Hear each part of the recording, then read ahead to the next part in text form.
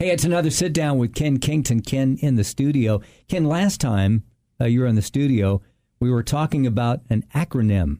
Yes. F was focus.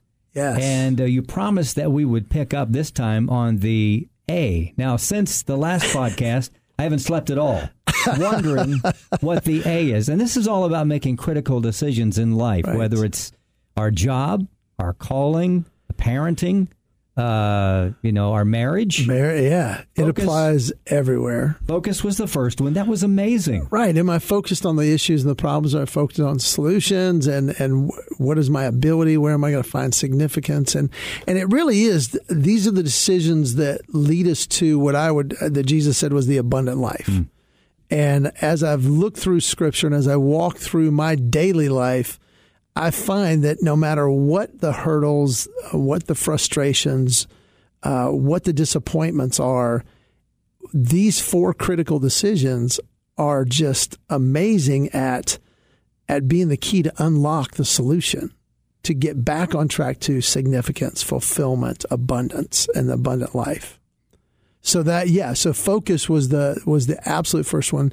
Those who really are significant have that ability to stay on focus. We talked about Jesus. I mean, just myriads of distractions, and yet he had the ability to focus on what was most important and to just kind of tune out what wasn't. I mean, one of my favorite examples of him is he's in the bow of the boat and they're on the Sea of Galilee, and they literally come up and they're like, we're about to drown. Mm-hmm. We're about to sink and drown. Do you not care? And he's like, oh yeah. Okay, be still. And just... He, as raging as that storm was, to the point of they're thinking they're going to die, he realized, this isn't important. I'm here. I'm not going to let this thing happen. So you're okay. When you're with me, you're okay.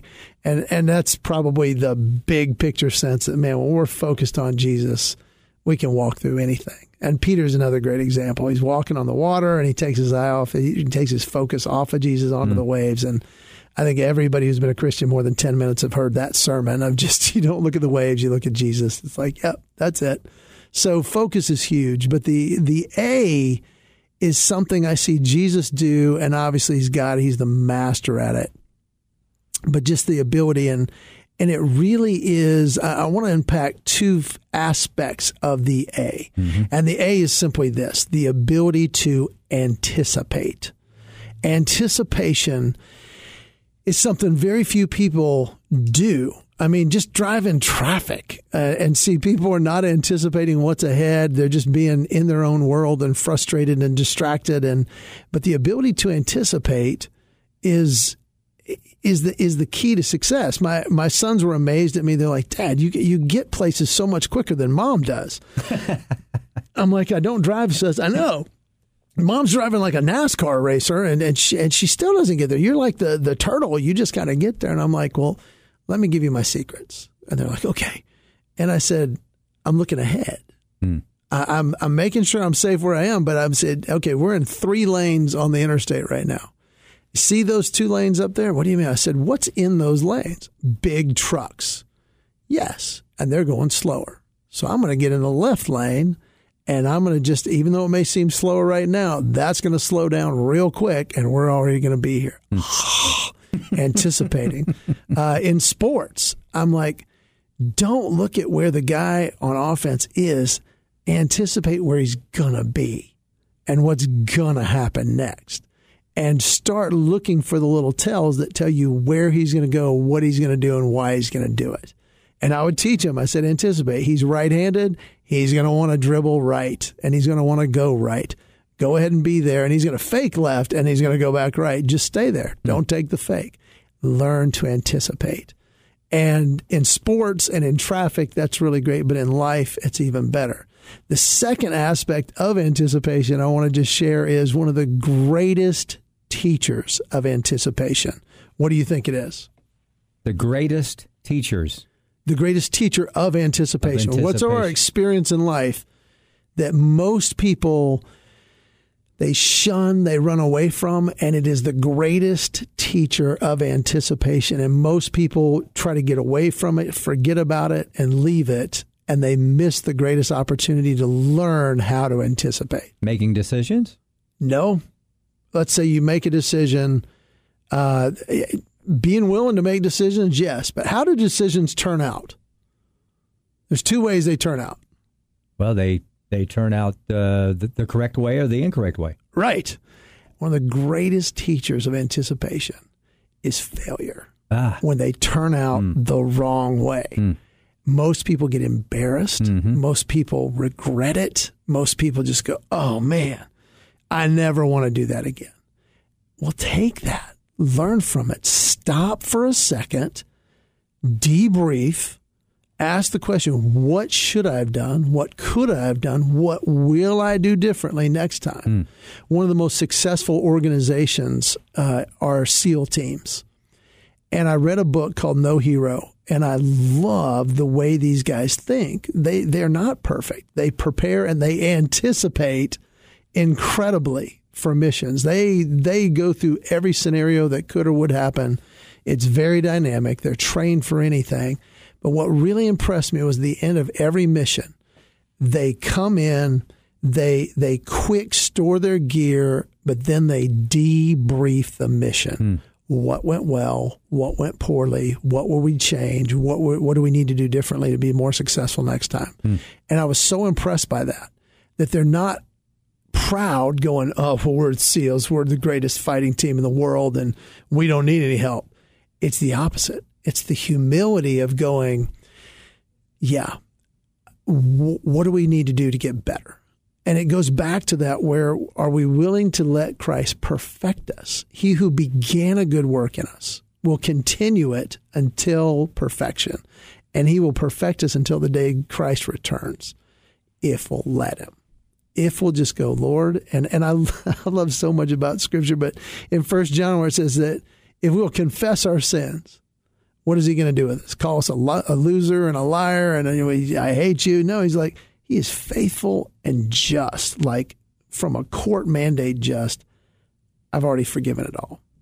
All he wants us to do is agree that was a mistake. That's all he wants us to do. We get in that economy. He's like, all right, I'm going to forgive it.